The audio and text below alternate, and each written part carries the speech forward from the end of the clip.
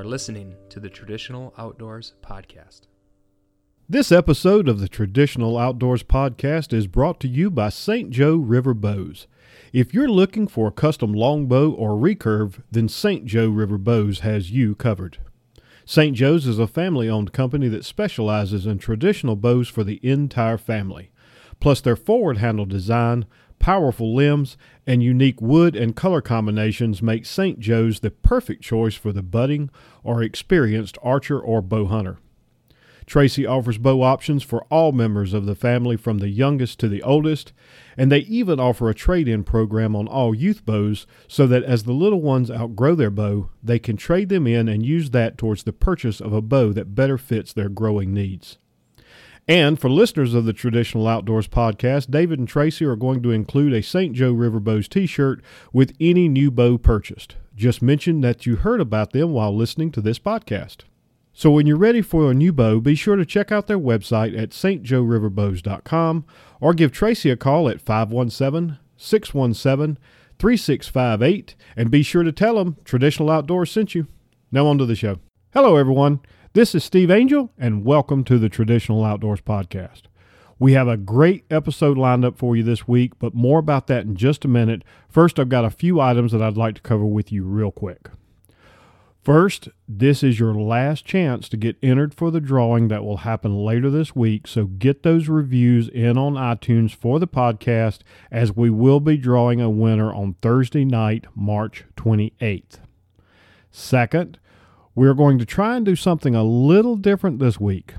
In light of the 1 year mark for the podcast, we are going to try and record an episode live and let listeners join the conference bridge, listen to the podcast being recorded, and even ask questions of myself, Nick, or Tom while we are recording. Now, more details will come later this week, so watch the Traditional Outdoors Facebook page and the Traditional Outdoors community group on Facebook for more details about how you can join, listen in, and ask your questions.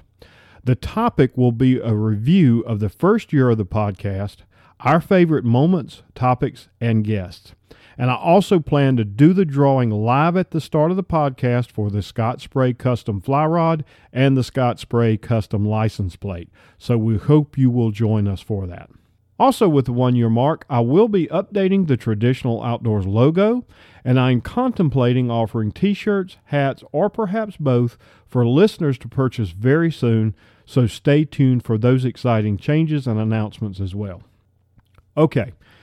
This past week, I was in South Carolina hunting hogs on a 3,000-acre tract of land that I've been hunting since 2012. Now, this particular hunt has come to be known as Camp Hambush, and while I was there, I sat down with the two founding members of Camp Hambush, Rick Butler and Doug Gilmore, and had a great conversation about the history of this hunt and some of the events that have transpired over the years. We were also joined by two long-standing members of Hambush, Derek Sheehan, and Traditional Outdoors co-host at large, Mr. Tom Jurgensen. This year's hunt was pretty slow with few hog sightings until the last 36 hours of the hunt. However, during those last few hours, most of the hunters saw hogs. 2 hogs were taken by one of the participants, and yours truly had an opportunity at a nice 150-pound or so hog and missed. Twice. I admit I was disappointed, but with a camp full of people like those I shared camp with this week, it's difficult to focus on the downside. We had a great hunt, and the high point for me was spending time with several of those individuals and recording this week's episode. I hope you enjoy listening as much as I enjoyed chatting with them. So we started in 2010, and I had been looking in Trad Gang, and they were running ads for these hog hunts. I had always wanted to hunt hogs in the south. Called up Doug, we got talking about it and that. And he said, well, let's book a trip. So we booked a trip. We came down, hunted for 3 days, loved it. Got in the car on the way home. We hadn't gone 5 minutes. We were trying to figure out when we were coming back. Could not wait to come back. And first year didn't even see a pig, but getting on this property, we just could not wait to come back. I mean, it was like nothing we'd ever done.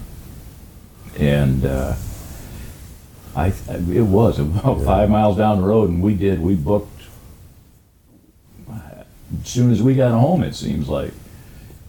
And that was when it was a 2.5 day hunt. Right. Yeah.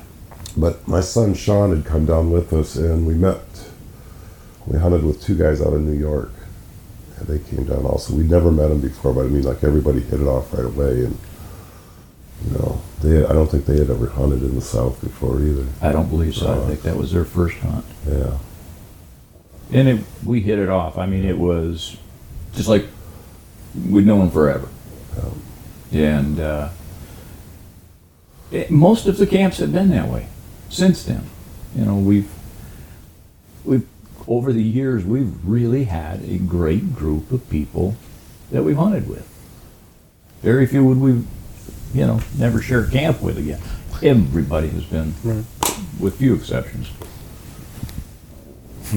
So we've got, I guess for everybody listening, we kind of need to let people know who all they're listening to talking here. So, Rick, you kind of jumped in there. Yeah, I'm Rick Butler. We're basically all from Michigan, but except for the odd man out here. Yeah. And then the second individual that was talking. I'm Doug Gilmore, from Michigan, live in the Upper Peninsula now. Rick and I have known each other forever. As a matter of fact, this year is our 50th year since we started hunting together. yeah. Wow. Yeah. Better than a lot of marriages. That's we were talking about that. We both had 2 marriages and 2 kids, and yeah, we've stuck together. So also joining us in the room is Derek. Yep, I'm Derek Sheehan in Michigan, or outside of Kalamazoo. So real quickly, when was your first? We'll probably get 2015 is when I came 2015. down here first. So And I honestly don't remember how I got in on it, the whole thing. But here we are. I think it was at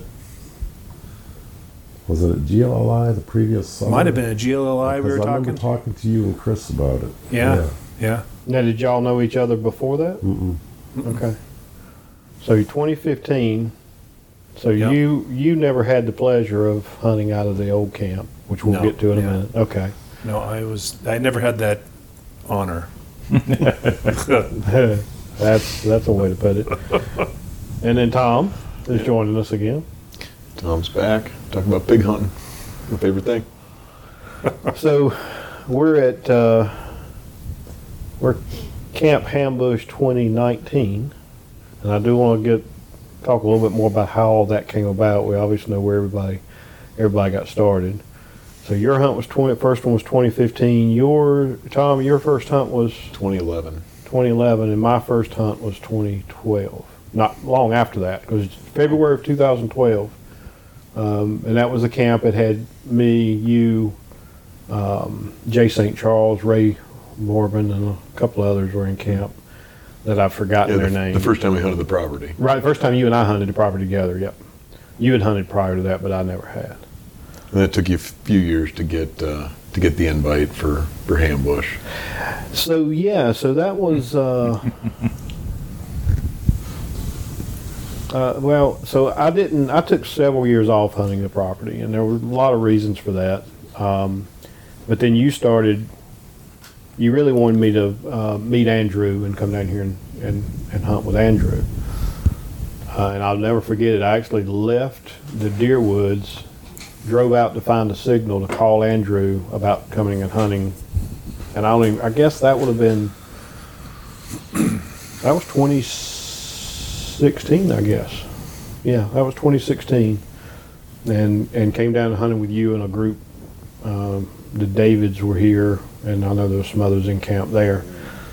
And I honestly don't remember how I got in on the first Camp Hambush, but the first one I hunted was 2017. And I think it was just Facebook probably when we're talking about needing a spot filled.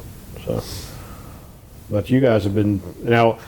So it wasn't originally called Camp Hambush. No. I want to get into that, but I'll go back to you and Rick. So you guys started.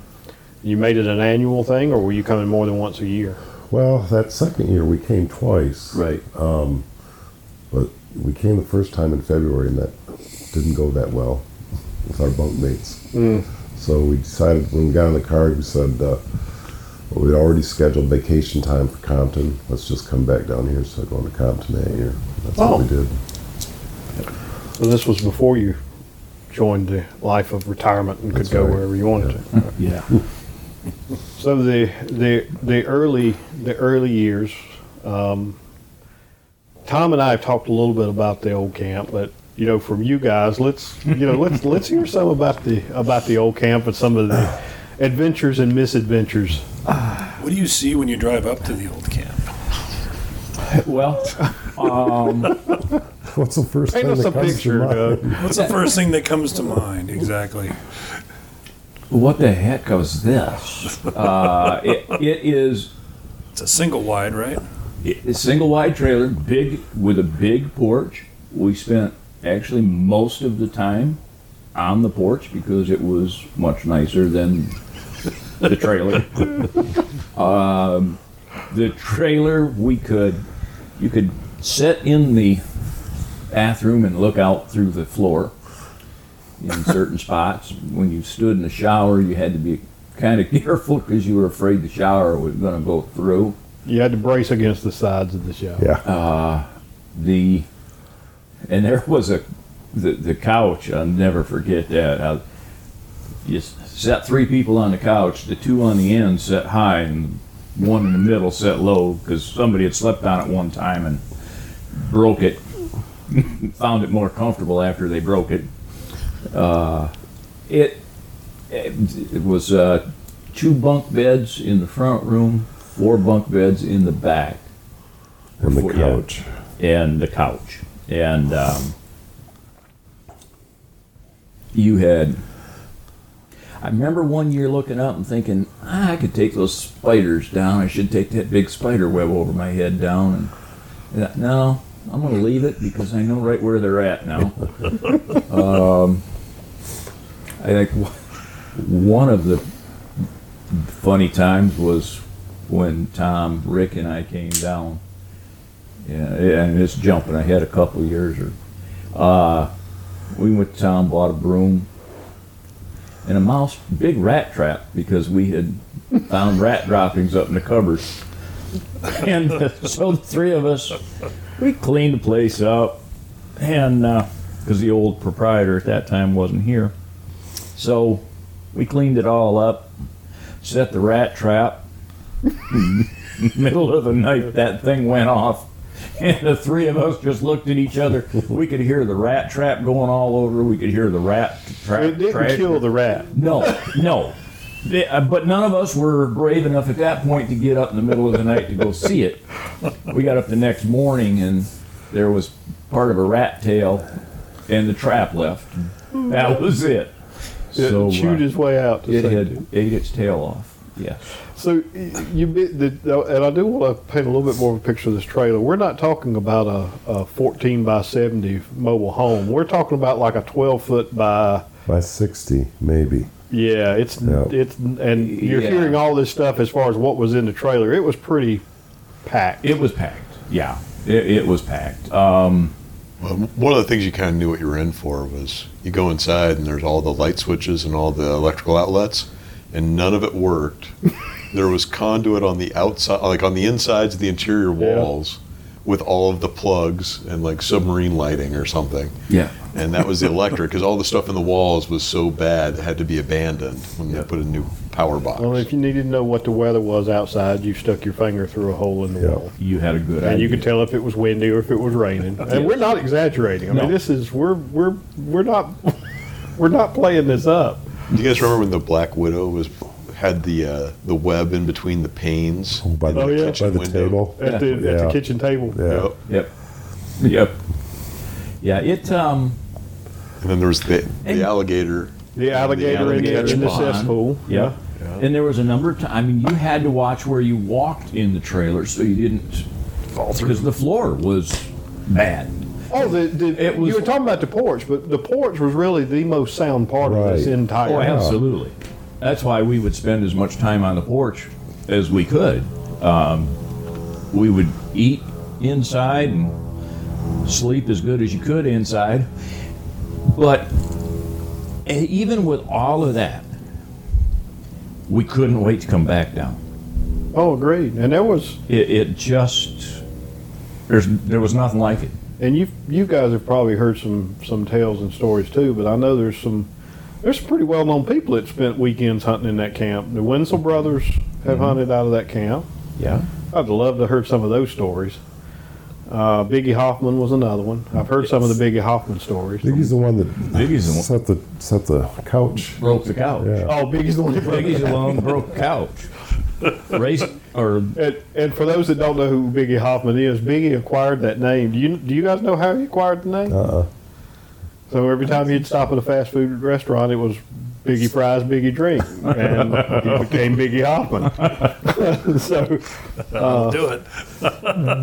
and he was a big fella. I mean, I met him. I mean, he's just he's just a big guy. Yeah. I met him a couple years ago. I actually was on a hunting lease with him and it's kind of funny. So it's a running joke that people would sit around in the trailer down there and tell stories, and a lot of times they'd tell the same stories over and over and over again. And one of the running jokes was Biggie would start telling a story that everybody had heard, and I don't remember if it was Barry or Gene, but one of the Wenzel brothers started to heard it. You know, they let him get all the way through the story till he got right to the punch. You know, the meat of the story, and they'd go heard it and just drive Biggie up the wall.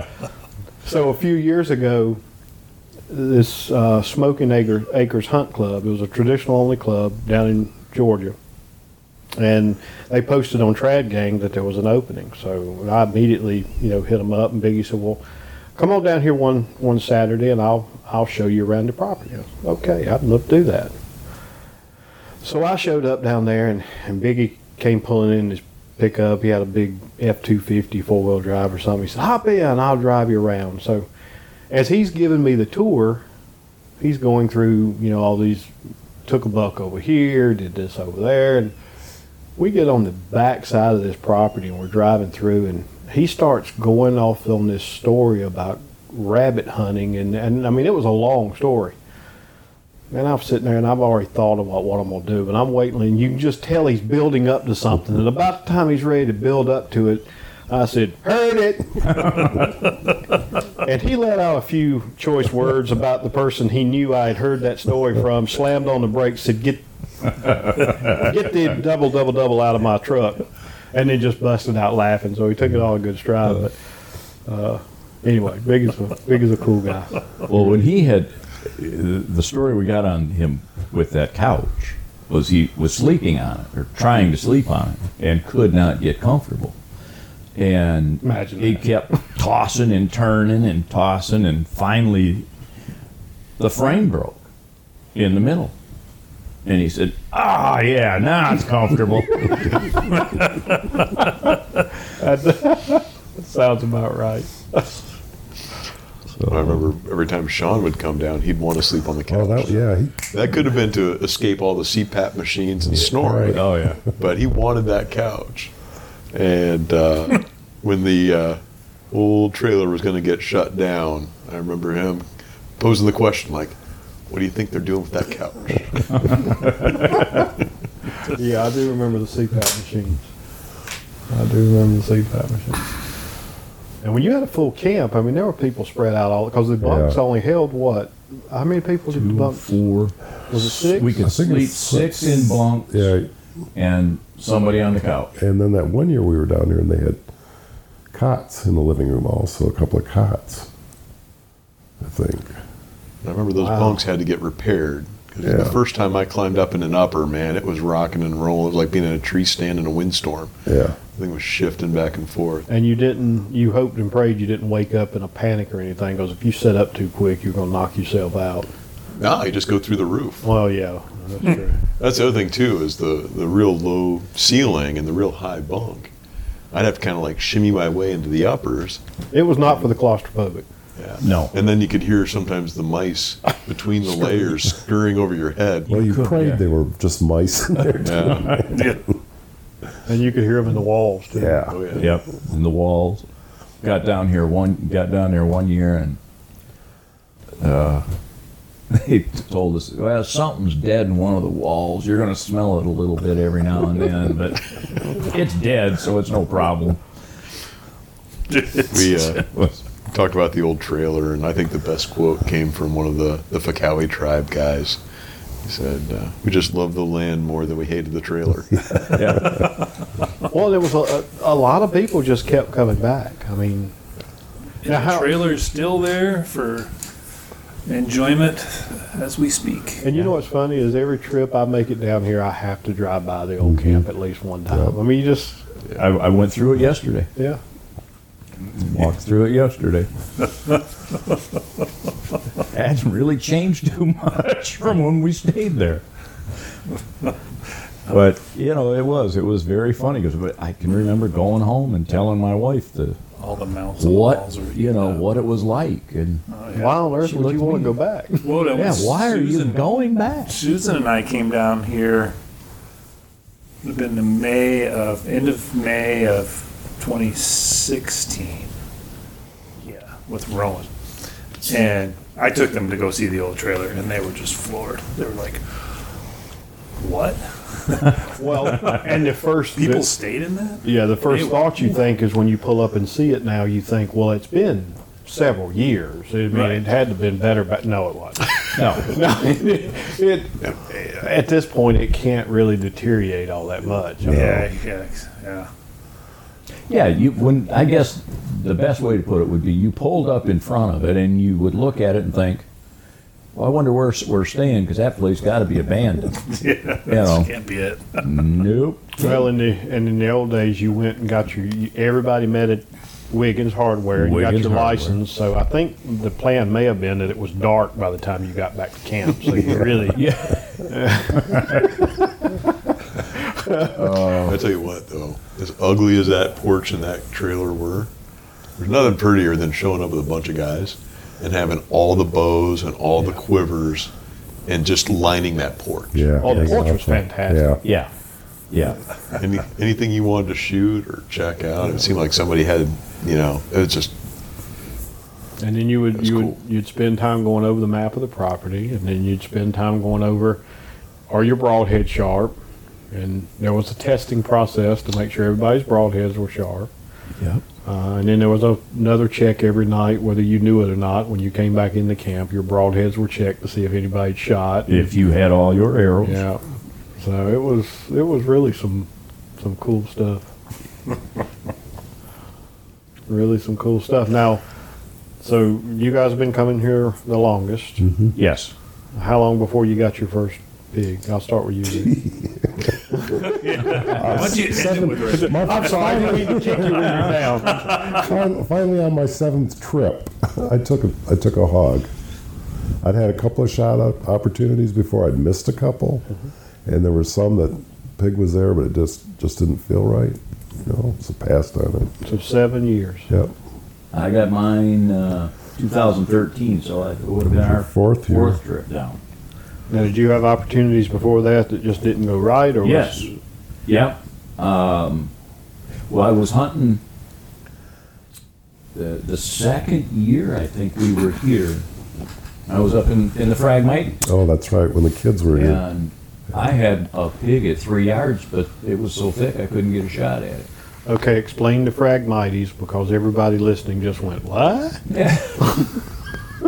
Real thick Grass. grass Yeah. that How tall? 12 feet? probably 10, 12 foot Yeah. they'll get up to. And Wet underneath it. well, at that time, I was able to wade through them, but it was almost knee high, the water. And as you guys know, I don't like snakes. And I'm wading through this water, and I got laughing because in Michigan I wouldn't go into that, because there's snakes in it. I'm not going in something like that.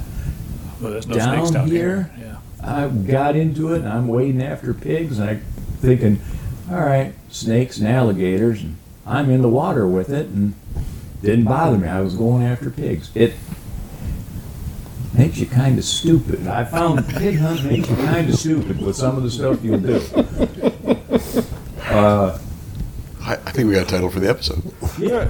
Pig hunting makes you stupid. Makes you stupid. But we've all done things that we normally wouldn't do in absolutely. pursuit of a pig, and then realize, Absolutely. what the heck did I just do? Well, the one year, and I'm jumping ahead a few years again, but I had gotten into a blowdown and started pulling some branches down.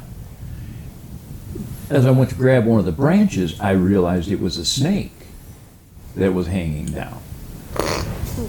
Oh, I'd And- love to have been there for that. Oh, I sat there. It was like 3 hours and 10 minutes. The snake stared at me, and I stared at it because I really wanted to hunt there because I knew there were pigs coming through. What'd you say about pig hunt makes you stupid? Oh, I absolutely. And Andrew's work happened to stumble on me, Right. and he said, "Doug, what are you doing?" And I didn't look at him because I could see him out of the side of my eye, but I kept my eye on the snake, and I said, "Snake." And he said, "Well, do you want me to move it?" And I said, "No, because I know where it's at right now." And the reason I say 3 hours and 10 minutes, because at that 3 hour and 10 minute mark, the snake went back up the tree, and I left the tree. I left the blowdown because then I didn't know where the snake was. But yeah, it does make you stupid. So 7 years. What's that? I'm sorry. I was going to say, so you stumbled into something that actually was kind of pivotal, though. So you guys were on the Phragmites. There's little grass islands Yes, out there yes, that I'm sorry. the hogs will lay up Yeah. in. The trick is you can't, I mean, it's so tight, you can't draw a bow in there. Correct. And so after that trip, you guys were giving up the long bows or longer recurves. Yes. And I had gone to the Bunny Stomp in Michigan, and Chuck Deschler, 2-track bows. I bid and won a ambush. He makes a little 50 Recurve. 50. Yeah, 52 yep, inch, 50-inch recurve, and that thing flings arrows like you wouldn't believe. So I brought it down, and it was perfect because you could get into so many places down here. The second year we came down to get into the Phragmites, I actually brought pruning shears so I could cut my way in through the briars because I knew there were pigs in there. But that was a perfect bow for it. It was, you could just get around all kinds of places. And that spring, Sean bought one from him. Yeah. And then I had ordered one from him also. So all three of us are shooting this little ambush bows, and we thought, well, how appropriate is to call this the hambush, since we're using them for And hunting it's pigs. a little H in a case A. Correct. So hambush. Well, Ambush. you had And that ambush put on was your born. bow. Yeah, well, I wrote it on in Okay. permanent marker or Okay. whatever. Yep. But that's how That's how Camp Hambush That's how came. came about. That's pretty cool. That's pretty cool. That was And- my first hunt with you guys. So you Yes. had these little itty bows, and I had a 70-inch big five. My pruning shears got more work than anybody. Yeah. Of course, in all fairness, I couldn't carry a 70-inch bow out of my height. You'd have to have platform shooting. Yes, I would. So up until this point, the majority of the hunting that you're doing is spot and stalk. Yeah. Yes. So, and much of the hunting is done here is around feeders, but I know in the early days that's pretty much, even though the feeders were there and the feeders were running, Yeah. most people get out and spot and stalk, and if you happen to find your way near a feeder right before it went off in the afternoon, you Right. would hang out, but you weren't just sitting feeders. Correct. And they would do a little bit of corning of the roads, Right. But yeah, it was all spot and stalk. And those first few years, we learned an awful lot about, hunting. I mean, Rick and I have hunted whitetails for years. Pigs are different. And, you walk slow, then you slow down, and then you walk even slower than that. But I've found some pretty odd things about them too, such as, and multiple times I've had this where you spotted a group of pigs and they were a ways off and you can all but run at them. I mean, until you get within that 50, 60 yard boundary, you can just chase after them. Yes. Because they're not paying that much attention. But going back to the feeders, because I know people are going to be losing, you're hunting over bait. As we have found this week, the feeders It's don't not a mean anything. guarantee. I mean, we've had 8 people. We've been hunting 8 people a day, and we've seen 3 pigs. 1 pig we've seen four times total.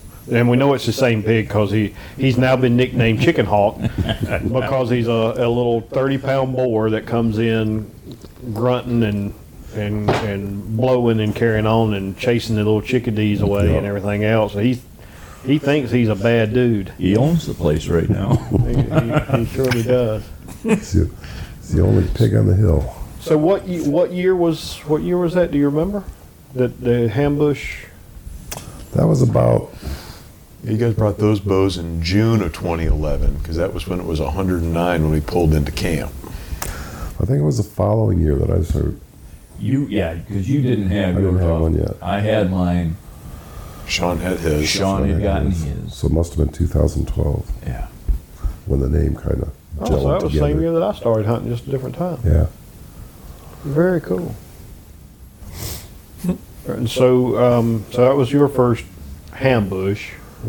You were in the inaugural Hambush so. hunt. That's right, yeah, because the next year I think I had my 2-Trax Echo. So we all. The red had- one. Yep. Double check that. Yeah. Very cool. Very cool. So lots of hunts between them. I mean, you've mentioned Andrew's work. I know Donovan Watson's participated in some of them. Sean has obviously Yeah. participated. My son Jordan. We had Gary Swinton. a guy named Steve Angel. Yeah, I don't know why you let that guy back in, but Well, we've talked about it. We're trying to figure that one out. Getting rid of him's the trick. well, it is now. Dave Riley joined us. David Riley, who's here, in fact, he won't show up on here, but he's in the next room snoring right now. Yes. Midday nap before the afternoon hunt. Derek Sheehan. Yeah. Chris Um, Galt. Chris Galt. Old Jerry. Old Jerry. Jerry Twice. Twice. Absolutely. Twice, yeah. Nick hasn't been down during this hunt, right? He No. always comes in the fall, right? The No. times he's been in the fall. They all run together because, especially, there's been a couple years that I've come twice in one year, and then they really start running together because it's hard to Yeah. Yeah. keep them separate. But the property is 3,000 acres that we We hunt 3,000. 3,000 acres. And I would say between the people sitting in this room right here, we pretty much know about every square inch of it at this point. Yeah. Been around a little bit. Yeah. And actually, I shouldn't say that. There's still sections of this property I've never hunted. I've never hunted up near Sam Rice. Never hunted near White Oak Stand. The stand I'm gonna sit this afternoon is the first time I've ever hunted that stand. But walking around, I mean, most of the swamps and stuff, I've walked through most of it. Yeah, I've passed probably just about everything on here. There's a few of them. This is my first year hunting way north on the property. But there are a couple stands or a few of our old stands that I had never made it to, and then they've got new stands now that definitely haven't made it to. But So I think it's cool when you're doing a track because an animal will go places that you would never go on your own. And so that's kind of the way I found a lot of little spots that even after years of hiking all over this place, it's like, oh, that's where they go. Forced you I into bet that the goes over stuff. there. Oh, I didn't know this little, depression was here, and that creates a travel corridor. Yeah. I'm like, yeah, I love going out on tracks just to see what I can learn. And finding stuff like old logging camp stuff. We stumbled into Last a year. bit of that last year. Yeah. There's old railroad grades out there. The old Columbia Savannah coach road goes through the property. So there's places where there's little elevated humps. Actually, it's right there. You can see it out the window. It's where part of it was. Yeah. So a lot of cool stuff out there. Well, and just given the history of the place, I mean, the trading that went on between the Indian tribes down here, and, the settlers and that kind of thing, and Sean finding that pipe bowl, and That clay pipe, Yeah. right? That's very cool. yeah. To be out in the middle of virtually Yeah, nowhere. right. I mean, it's pretty special. But yeah, and that's. I know when we walked up on those timbers that were nailed to trees like 12 feet off the ground, just out in the middle of nowhere. It's like, who and why would you have done this out in these cypress swamps? Squared timbers. It wasn't like a Exactly. log that somebody Right, it was stuck up squared there for timbers. skinning. It was purposeful. Yeah. And some of these, And like 10 by 10s. I mean, they were big. and some of the trees, the cypress trees you walk up down here, I mean, it would take 4 or 5 of us just to reach around these Right. things and touch it. Just Oh yeah, they're primeval. unbelievable how large they are. Lost some of them in the hurricane a few years ago, but still some absolute just monsters. Yes. And I think that's one of the things that always held an attraction for me, was just the different kind of terrain. Because I mean, we don't have anything like this back home in Michigan. You don't have swamps like this. You don't have cypress trees. You don't have the critters living in it that you do down here.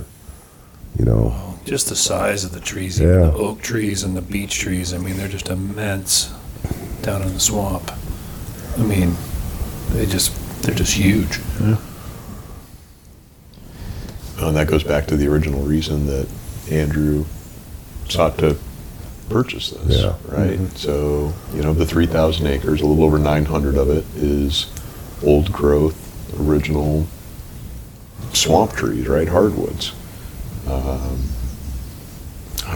I might butcher the story, but somebody did a check for rings and said this was here before either the New World was discovered or before, the U.S. was a colony or something. I mean, we're talking old Oh, I bet they're older than trees. that.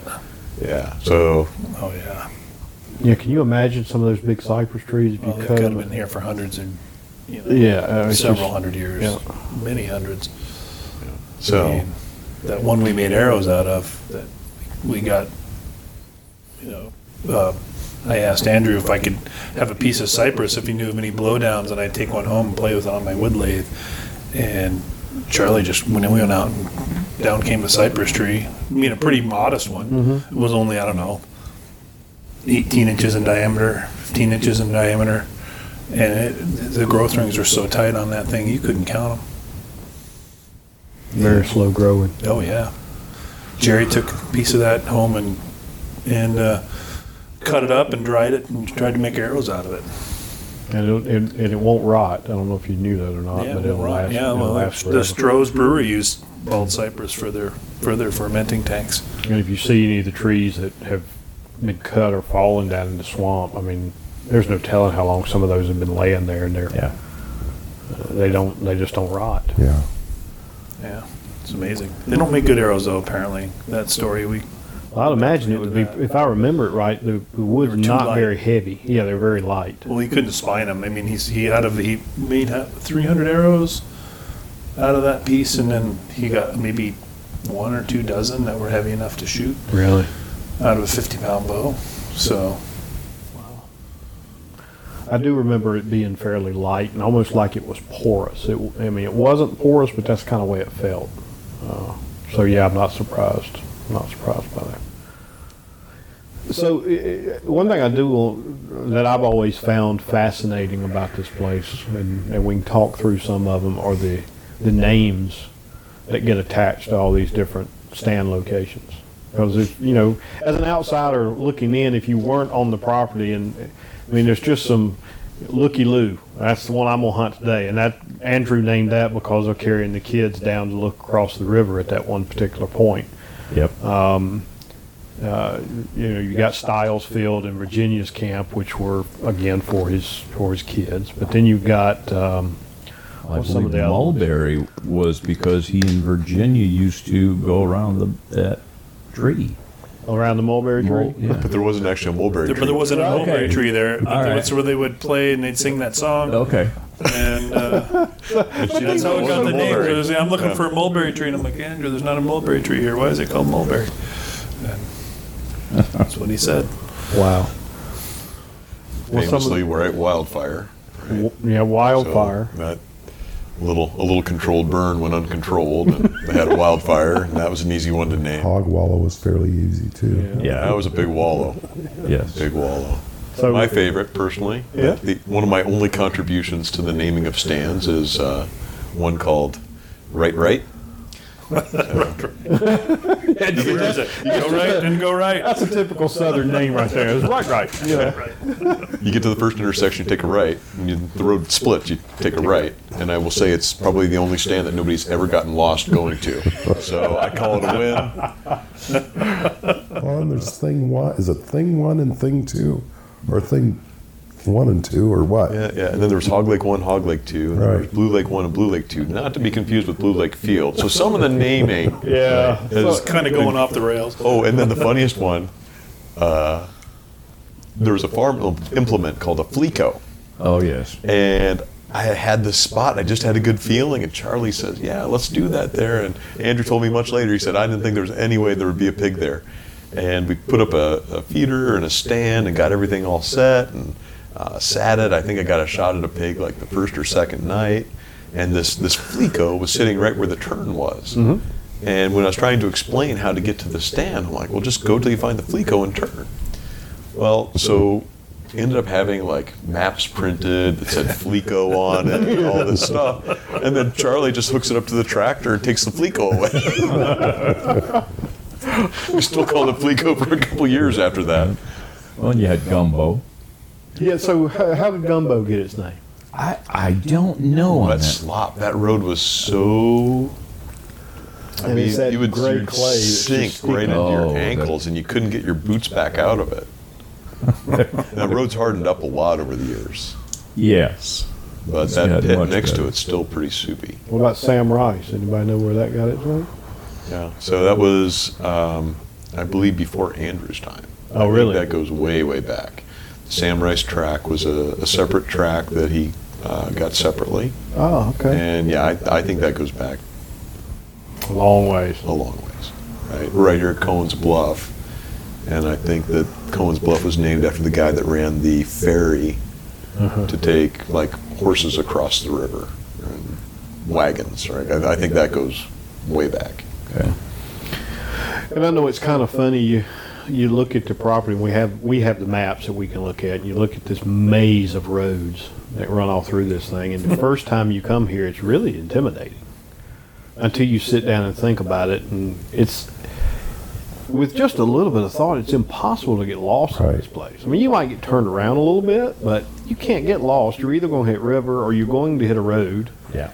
And all roads lead back to camp or to the highway. But how many miles of roads is on the property? I know you know. About the roads. Originally, all the about maps the we roads. had were like a photocopy that somebody taken a Sharpie, and they just kind of guessed where the roads were and didn't include them all. So in those early years, especially with all the stalking and people not knowing where they were, you'd go walking out, you'd hit a road, you'd be like, oh, I must be here, I'll take a right. Well, you were actually hitting a road that wasn't on the map. Right. So, Derek, first time you showed up, Yeah. you had your GPS and you set a track, and we filled the John Deere Gator full of gas, and we went out in a rainstorm that was horrible, and we hammered down. We did 37.1 miles Something like that. in one go, bouncing through the Almost swamps. 40 miles of road. Yeah. It's insane. And now we know where the actual roads are. It is. And yeah. you know, they're not close together. Oh, no. You know, so it's not like you're, in a subdivision or anything. These roads are half a mile apart. I think I figured out there's a point on this property where you were, I think it's 7.1 miles to a camp or hardtop. Okay. Like the most direct route is over 7 miles to get back to Like if you needed help, you have to go Oh, that yeah, far. if you're down the bottom of the swamp, you gotta go all the way, like almost a horseshoe. All the way up and do the cross, and then all the way across And then go to down. the highway. Yeah, or yeah, that'd be fastest on the highway, that's true. I've walked that. It's not that fast. Walked it too. In the old days, we'd have to walk out of the old camp, and then we had to come back for lunch. So you might do several miles just getting out to where you want to hunt, come back, Coming back, yeah. several miles back out, several miles back. I mean, Yep.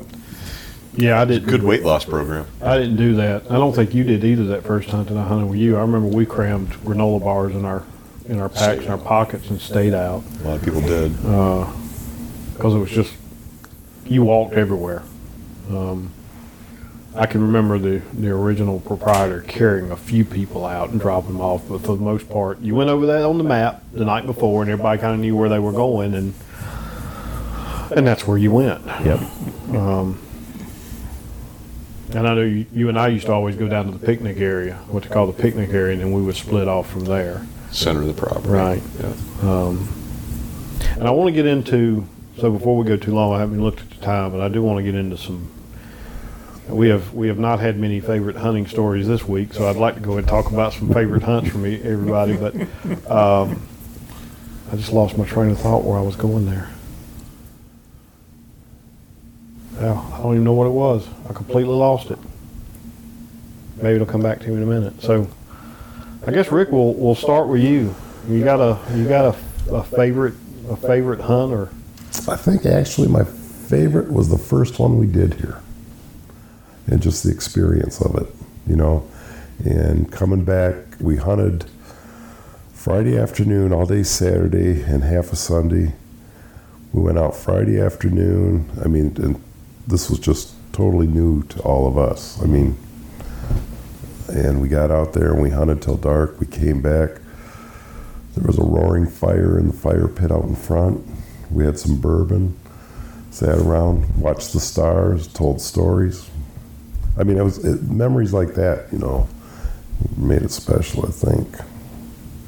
And we actually still have the same disc. I don't Yeah. know what that came from. It's got Chattanooga Plow Company on it. So. Somebody said it was used for boiling sorghum. Oh, is that And what they- it was? They had one here, but they also had one at the old camp. I thought this was the one from the old They camp. had two of them, I believe. Yeah. And I was at the old camp today, and the other one's gone. But yeah, I'm sure they had two. Because I just remember the one at the old camp had the same notches Yes. knocked out of the side, so I just assumed it was the same one. It's Okay. different. So Rick's favorite hunt was the first hunt, and I think, you know, another good one was that last hunt we had out of the old camp, because it was Tom, Doug, and I, and there was another gentleman with us. We only had 4 people in camp, and that was the first year that Doug and Tom both got hogs, and it was almost bittersweet because we knew that was the last year we were going to hunt out of that camp and everything too, but that was a good trip. Yes, it was. I don't know if I could really say if I've had really what I would consider my favorite hunt. Every single one has been special for one reason or another. Probably one of my favorites would be the year we brought our boys Yeah. and we had Tom. I'm sensing a commonality here that Tom's involved. I don't. Well, I like to do a little bit. You know, it's. I will say this. It's funny because we had no idea who Tom was. We'd hooked up on Rick and him had hooked up on Trad Gang. Right. Never met. I met at Rick's house. Tom drove in and we were riding down together. And out gets this big, tall, gangly kid, and we're just looking at him and thinking, he's not a bow hunter. And we got driving down. I think you had a stick talk Yeah. in the car or in the van, and Tom picked it up and really, you were real interested. You were quite fascinated with that. And we just hit it off. And it's just been, it's just grown. There have been years since when, we put up that we're going to have our hunt and the bunk's filled. Now, they're quick. We don't usually have to do too much to fill our bunks down here. And, but we have just the group of people that we have been fortunate enough to hunt with. Yeah. That is, I think, for me, just special. It's nice to get a pig. I go home many years and no pig, and my wife will say, "Where's the pig?" Oh, didn't get one. Well, did you have fun? Had an absolute blast. It just we hunt hard. We laugh very hard. My sides have hurt many a night. Yeah. And we eat really well, too. We eat well. Yep. Too well. Yeah. But it's been hunts that I will never forget. It has been some of the best hunting experiences I've ever had. Well, and it's not just this crowd. I've heard of quite a few lifelong friendships that have been forged on this property. Everybody in this room I've gotten to be real good friends with. I can't keep you and Rick's names right half the time, but You just know it's one of the two old guys. pretty much. But the bad part is you couldn't be any more different. I don't know what, and it's just been this hunt. I don't know what it is about that. I'm getting old. I think you're getting old. Yeah, that's what it is. So you two took the easy route. So now I'm gonna go to Derek and say, Derek, I want you to tell us about your favorite hunt. My favorite. What was your successful successful kill? Well, my first pig was my second hunt. Okay. And because I didn't get anything. I didn't even think I even shot an arrow that first hunt. Nope. I don't think I even had any shots. I know I didn't. I came close on my first hunt, but I didn't lose an arrow either. First And time. so, and then on the second time I came down here, I got a hog the first night out. And that took a lot of the pressure off. And honestly, that was my first bow hunt kill, period, full stop. Really? Oh yeah. And which stand were you in? Do you remember? Charlie stand. Charlie stand, yes, yeah, up on the hill. And, Sow, boar, sow, 125 pounds. And respectable. string tracker, the whole 9 yards. I could replay it in my head and exactly know which way I could. I don't know, those stands probably moved by now, but, and that's the one I remember. I think my favorite hunt, though, probably was when I brought my boys down, but it wasn't for a ambush hunt. I came down here last May with both my boys, and we had a great time stomping around the property. Yeah. And so that was And if it was just you and your boys, it was just you and your boys. me and my boys and another guy, Oh, was it another Army guy? Man Dan. I don't know him. Yeah, That's a new name for me. Talk to Charlie about him. Okay. Get an earful. He was an all right guy. He was an all right bloke, as my English friends would say, but yeah, he just didn't know when to be quiet. Enough was enough. So, Very but cool. we had a good time. Very cool. Well, Tom, I hope you've been sitting there thinking, because you've hunted this property probably more than anybody in this room. Yeah, so we're supposed to talk about the favorite successful one. Well, I'm thinking either your it doesn't necessarily have to be your. Maybe it's tell you maybe it what, could be no, you know unique, or maybe it's just a great story. Yeah, 'Cause so I know you've got a couple of them because I've heard them. I've been trying to think. I mean, there's just been, like Doug, you were saying, there's these little vignettes that happen in every single hunt. And you can't take a hunt and say, oh, that was the best one, because those things are just commonplace. It happens through all of them. Yeah. And the thing I think is You can spend all these days hunting, where you get up in the morning, you get in your truck, you drive the WMA, you climb your tree, you climb down, you go back, right? You come here and you go out and hunt and you come back and you're in the lodge, you're in the bunkhouse, and you're with people that choose to challenge themselves with traditional tackle, and people who are, purposefully, limiting themselves in what they're doing. And it puts you among a group of people that, like on Trad Gang, we talk about our community, or and you end up with these, really 1 in a million people, and everybody's one of them. Yeah, across all walks of life too.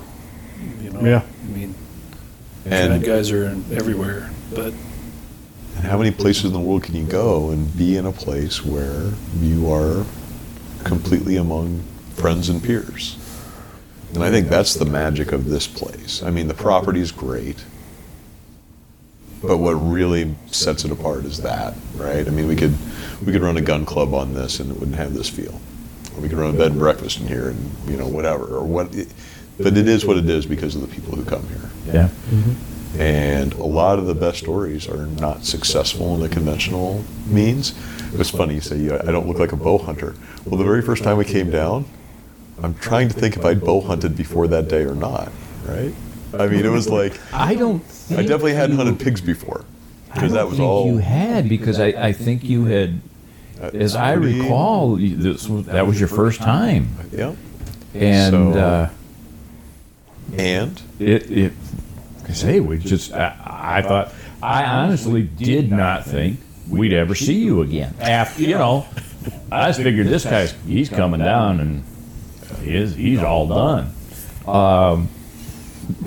but and he knows more about pigs than I've ever thought about knowing.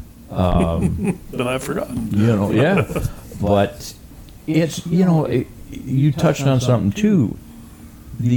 The people that we have met in this, there's 5 of us sitting in this room. Steve, you're the only one that's never made it up to my house. You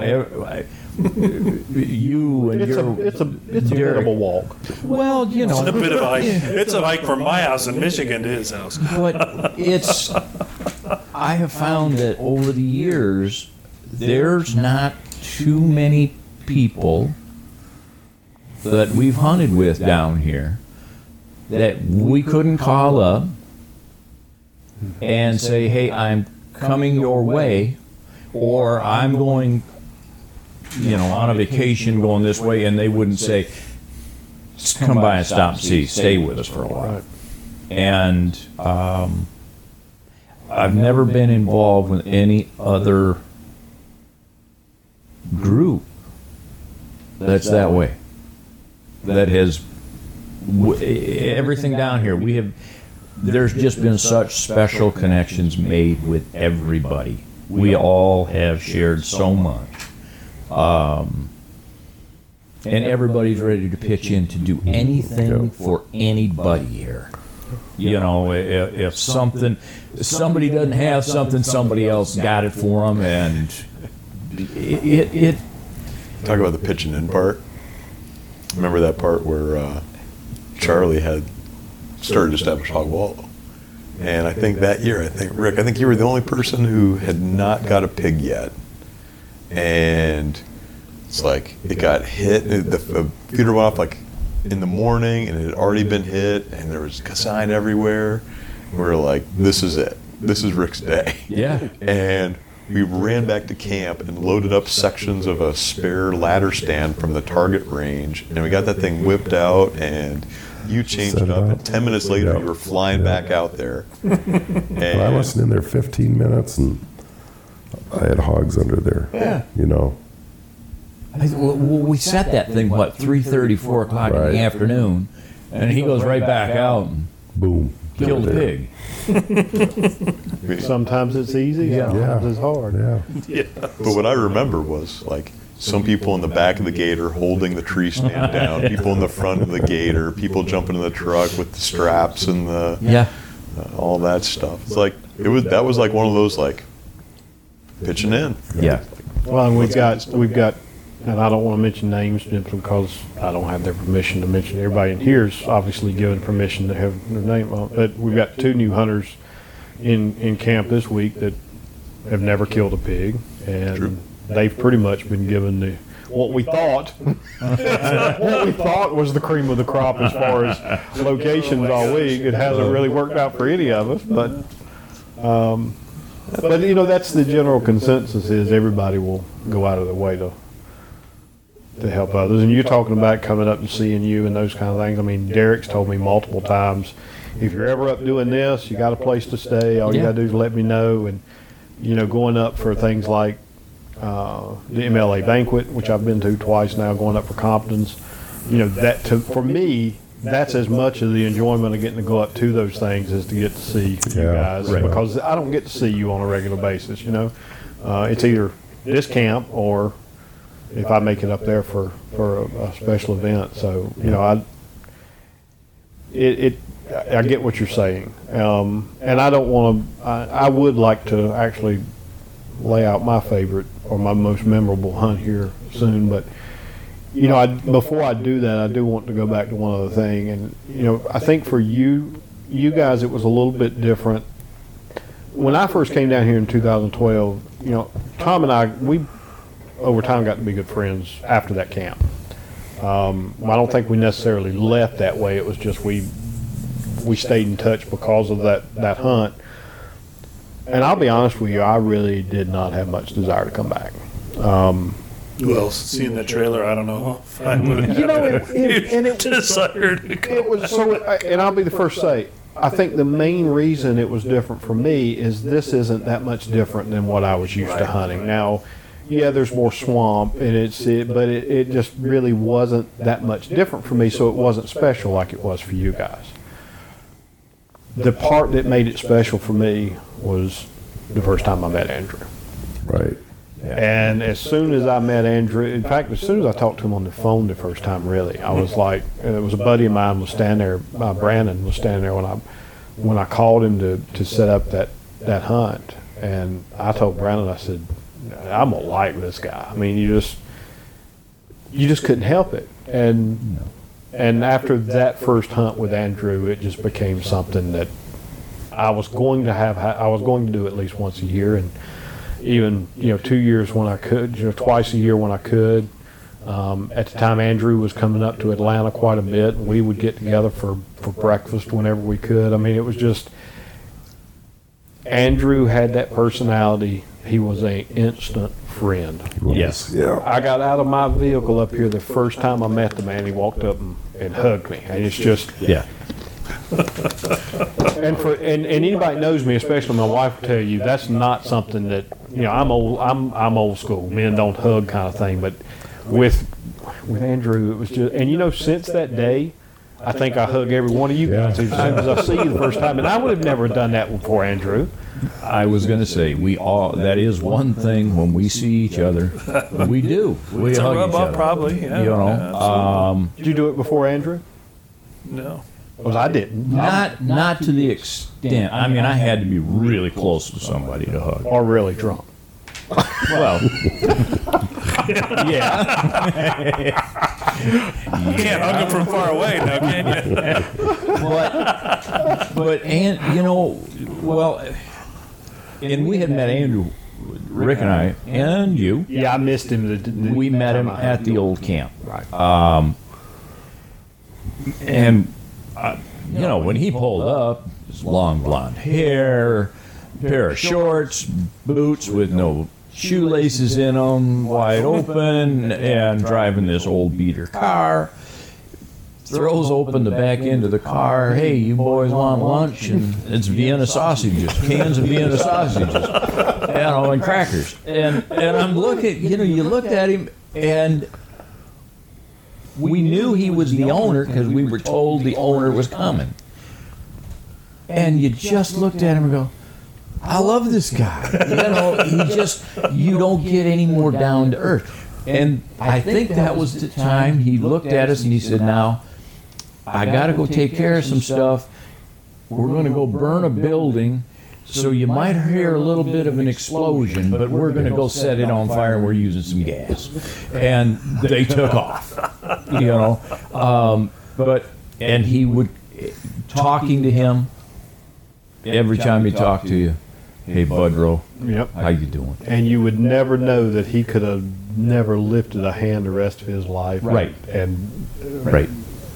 And he'd get right out there with us. I mean, it didn't. Yep. You got a hog, or anybody got a hog, and he'd drop whatever, and he was right out there going through.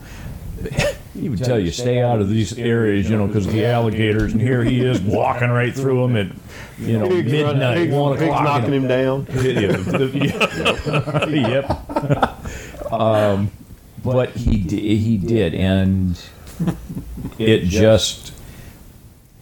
That was a guy you just absolutely loved. And everybody that ever met him will tell you the same Yes. thing. And Yes. Absolutely. I would say in my opinion, as selfish as I would like to make it because of how much I thought of Andrew, the biggest tragedy with his early passing was how many people never got to meet him. Yeah. Yeah. Absolutely. Yes. Yes. And, you know, you go to town, when we would go to town, just to see how the people in town had so much respect. And he would stop and talk with everybody. Oh, yeah. It made no difference. I mean, he, you know, he just, we were at Compton's one year, and I got home from Compton's, and I told Andrew had asked me to go to church on Sunday morning with him.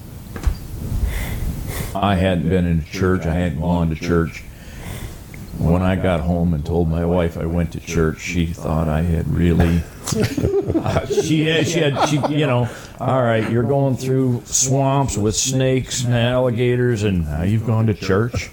This pig hunting has really done something to you. You know? But it just. Andrew, you couldn't wait to get down to see him. You couldn't wait to talk to him.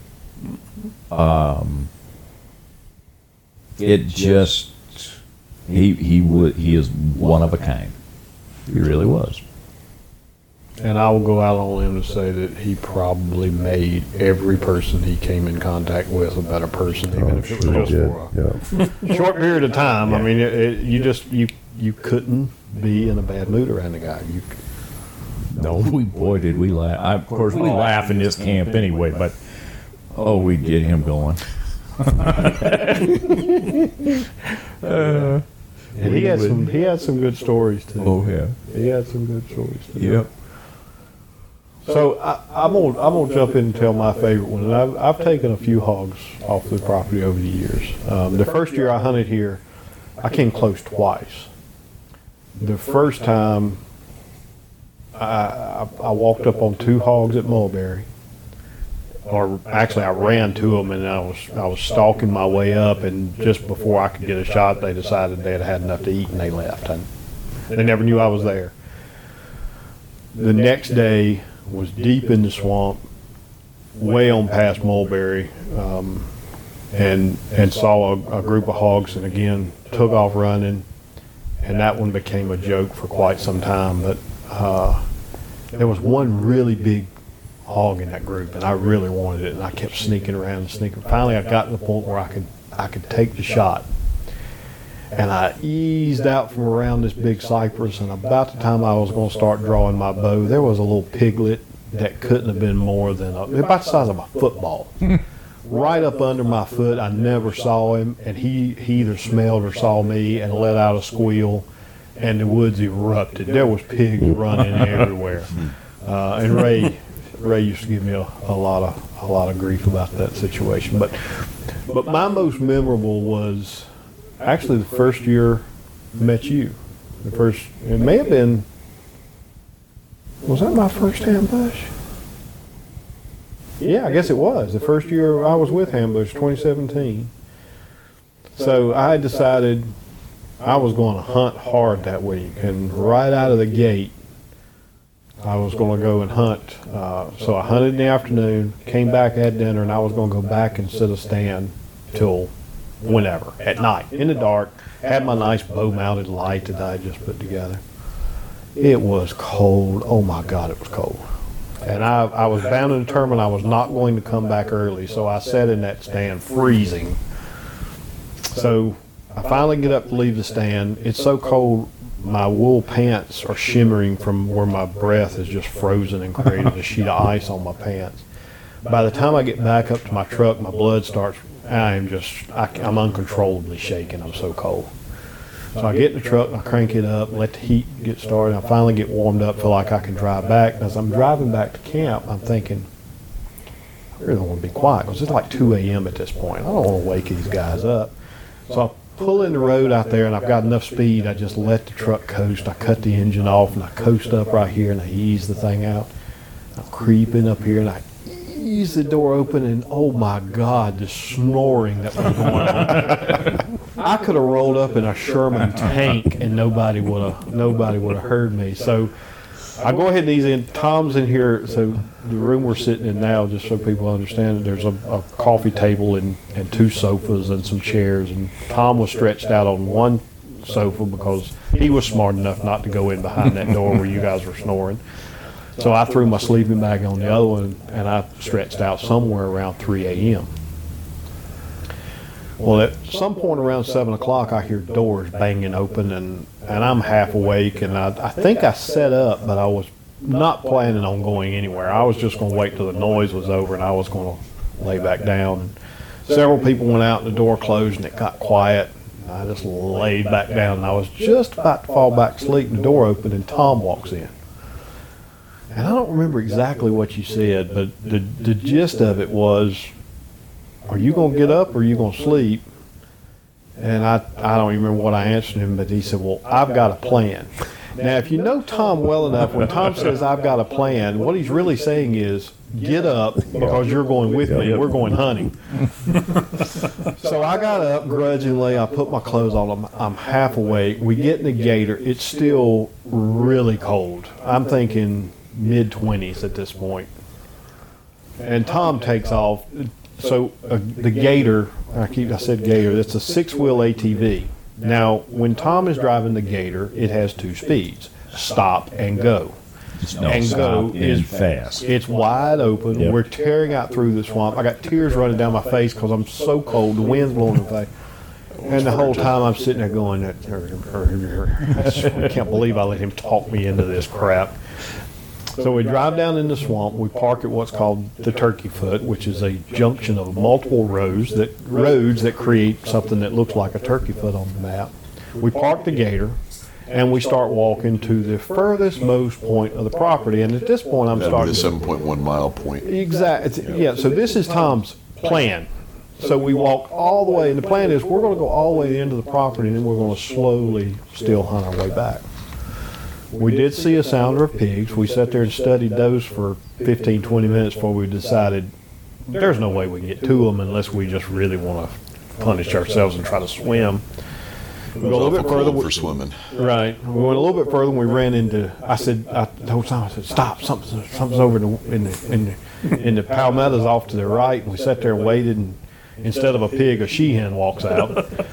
So Derek comes up and talks to us for a minute, and then we went on down the road, and once we got to the end of the road, we dropped off down into the swamp. At that point, it wasn't like it is now. It was just a creek running through there and a little marshy.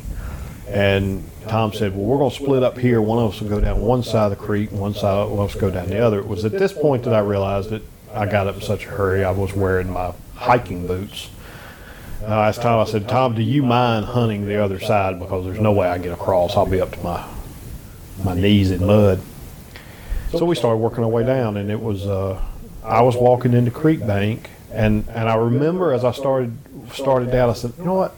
I'm going to try this old Asbel trick where he talks about side hilling a hill, and he'll just pop his head up and look over the top of the ridge. So that should work in this creek bank, right? I can look out over these oak flats.